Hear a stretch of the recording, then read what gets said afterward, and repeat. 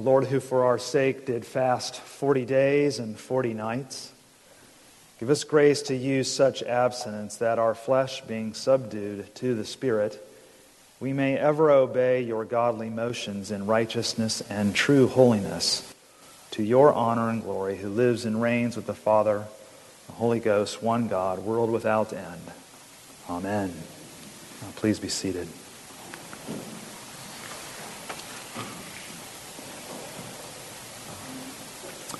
Now, if that prayer that I just prayed seems a little out of place today, that's because it's the collect assigned for Lenten 1. You may have noticed that. That prayer is prescribed along with our sermon text today. Matthew 4, verses 1 to 11 is commonly known as the temptation of Christ. If you're not there in your Bibles, you may turn to it on page 809. It begins with the abstinence of our Lord, and it ends with angels attending to him. But it's more than our Lord's abstinence and temptation. We could draw the conclusion that this text is about our Lord's obedience to the word and the will of the Father. Yes, our text begins with these words today. Then Jesus was led up by the Spirit into the wilderness to be tempted by the devil. And after fasting 40 days and 40 nights, he was hungry. The temptation of Christ comes after the baptism of our Lord, when Jesus was given this audio-visual affirmation of his identity. You remember, a voice from heaven said, "This is my Son with whom I'm well pleased." That's the audio. And then an appearance from heaven represented like this: the Spirit descended like a dove. That's the vision. Audio, visual affirmation of our Lord's identity as the Son of God. Now, the temptation of Christ comes, though, before the Beatitudes, that is, the opening of Jesus' mouth and teaching of both the law and gospel. Jesus will then, after that, begin with a very peculiar declaration in the Sermon on the Mount with the Beatitudes that goes like this: "Blessed are the poor in spirit." Quite shocking in some respects. Well, the temptation and obedience of Jesus isn't so shocking, though, in some respects. All attempts to thwart Jesus' ministry up to this point have failed. So why not come out and just take Jesus head on? The same way as Adam and Eve were taken head on, with physical needs and cynical suggestions by the tempter. As well as the Israelites when they were in the wilderness, who also had physical needs and submitted their own cynical suggestions to God. Even though a bit of Jesus' temptation here resembles that of Moses' meeting with Yahweh on the mountain, when he fasted for 40 days and met with God face to face. But what's happening here? What's happening is this. I think that God is using Satan's temptation of Jesus in order to show us what true humanity, what human nature really looks like.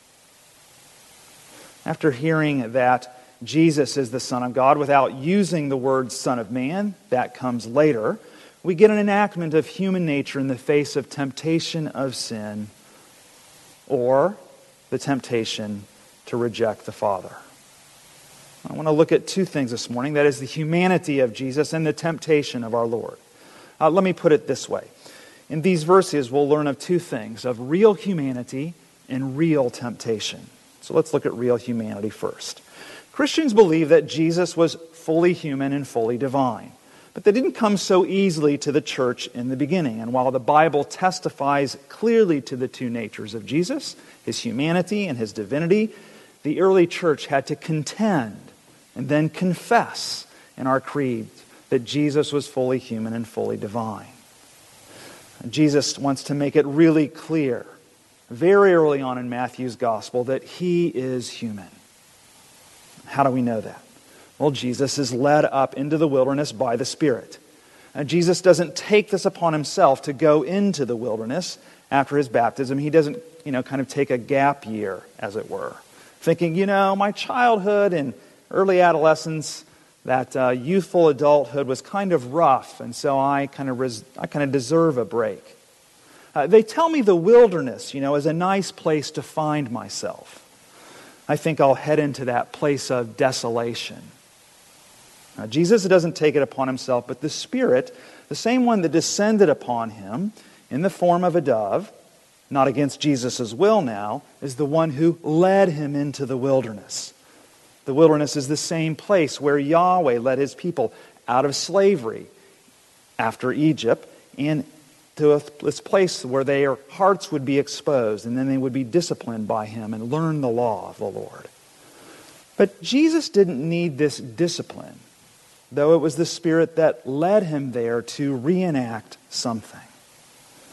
And Jesus, as a human, is about to do something that Israel wouldn't do. Israel was rebellious in the wilderness. And we think that human nature, for some reason, equals sinning. But actually, that's sinful nature, not human nature. Sinful nature is human nature twisted or turned in upon itself and away from God. Human nature then isn't sinning, it's just limited. And Jesus will show us a real man or true humanity obeys God. And Jesus uniquely then fulfills human nature in this wilderness place where Israel couldn't and wouldn't. He will be tempted by the devil, but he will not fall as a man. Adam and Eve fell, and so did Israel, but Jesus, as a man, will not fall. He will be tempted, but he'll resist that. And as a man, Jesus will face the devil, and unlike our temptations, Satan will hold nothing back. You see, God will not let us be tempted beyond our ability to resist sin. There's something of a filter or a screen. So if you think when you read this, well, what do you expect? Jesus wasn't really a man. Or, well, his temptation wasn't that great after all. He was perfect. Satan was restricted in no way in his temptation of Jesus like we are as men and women. Jesus, fully human, faced this serious temptation. Jesus, as a man, resisted temptation as God wants us to do too. But Jesus is this unique man in perfection. So I want you to think of this. Every time that you face temptation, think, Jesus did it for me. I can resist too, and when I do resist it, then I become like Jesus because He comes into my life. I'm united with Him. He's united with me, enabling me then to resist temptation because He uniquely did it for us. That's the first thing. He's a real man. But this is a real temptation. And let's look at these temptations in turn. Jesus, this real man, facing this real temptation that's even greater than ours. And it happens in three places: a wilderness, the holy city, and temple, and then a high mountain. So first then, this first temptation, though I think that it's helpful to think them not only as negatively, but as positively. Positively, we're seeing in this first temptation that we can live by, or Jesus lives by, the Word of God. Jesus is tempted to command stones to become bread. Jesus resists the temptation with a quote from the 5th book of the Pentateuch.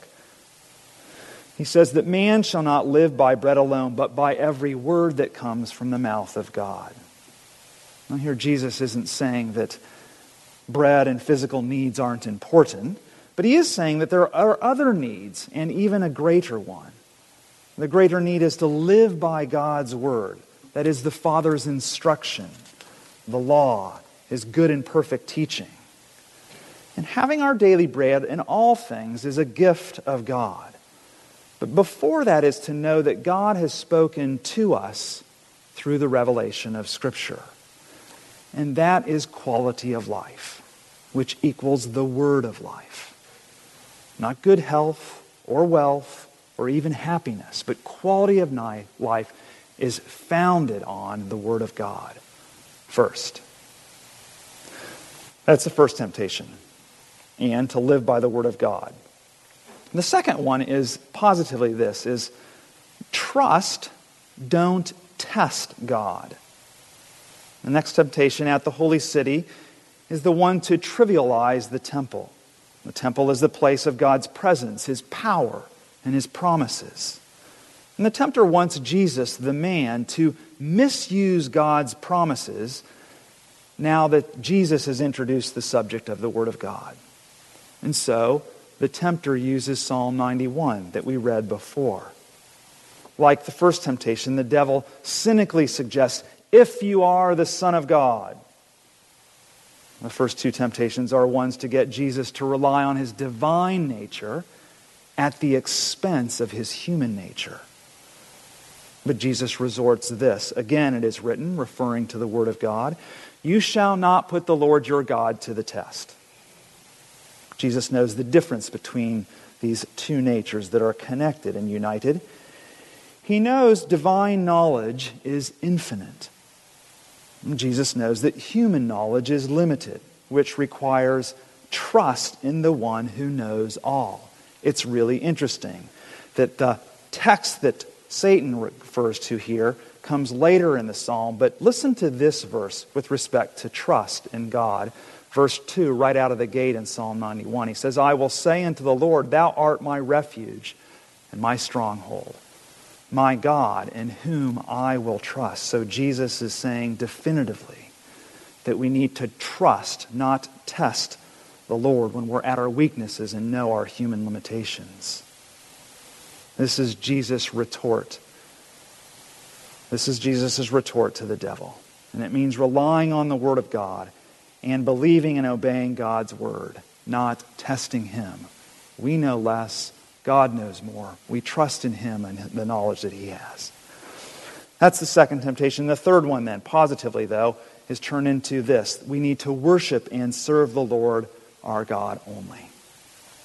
Finally, in the third temptation, the devil shows his motivation. The devil is fundamentally not only a tempter, but a pretender. He pretends to be God and wants what only God can have, and always has been that way. He pretends to have the authority to give Jesus the kingdom and glory. If he has that, it's only because it's been granted to him. And now if only Jesus worships and serves the devil, will he get what he wants? This gets to the crux, I think, of humanity. Men and women, us, all of us, are made for this very reason, to worship and to serve the Lord. This is our greatest calling.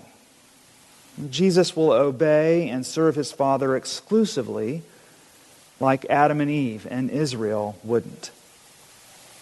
Our satisfaction and quality of life is only in this, though, knowing that Satan hates it when Jesus denies him this temptation.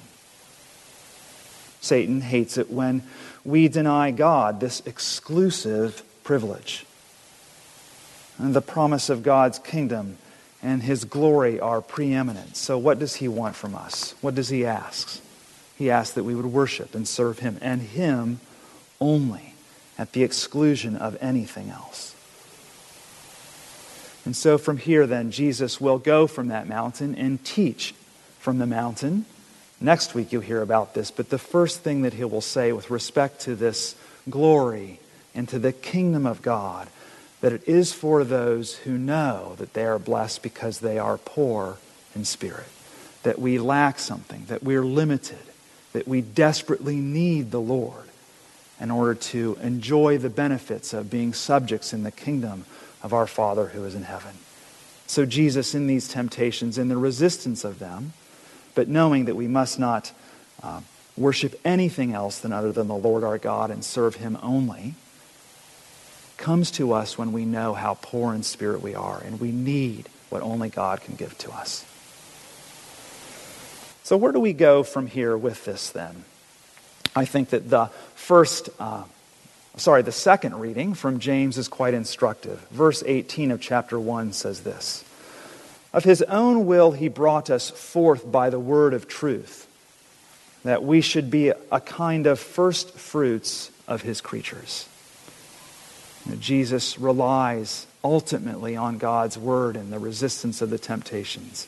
That's what this is saying here as well. But there's something that's redeemed here that was lost when Adam and Eve fell. And so through this, through Jesus doing for us what we could not do for ourselves, would not do for ourselves as humanity, then become this first fruits. We can become what Adam and Eve lost, what they fell from, because Jesus does for us what we can't do for ourselves. Then we can, by His nature in us, and us being united with Him, resist this temptation. That's the first thing. And the second and last thing, listen to this final paragraph of predestination and election. The article reads this way: "Furthermore, we must receive God's promises, and in such wise as they be generally set forth to us in Holy Scripture and in our doings. That will of God is to be followed, which we have expressly declared unto us in the Word of God." Absolutely central to knowing what God has called us to, how He has predestined and elected us, and that salvation is only in Christ. This living out what God has in mind for us. Absolutely founded, absolutely rooted in God's Word to us. His promises, in the Scriptures, God's will, and God's Word. That's the only way that we can do what God has in mind for us, knowing what His Word is to us and walking in those ways. And I speak to you in the name of the Father, the Son, and the Holy Spirit. Amen.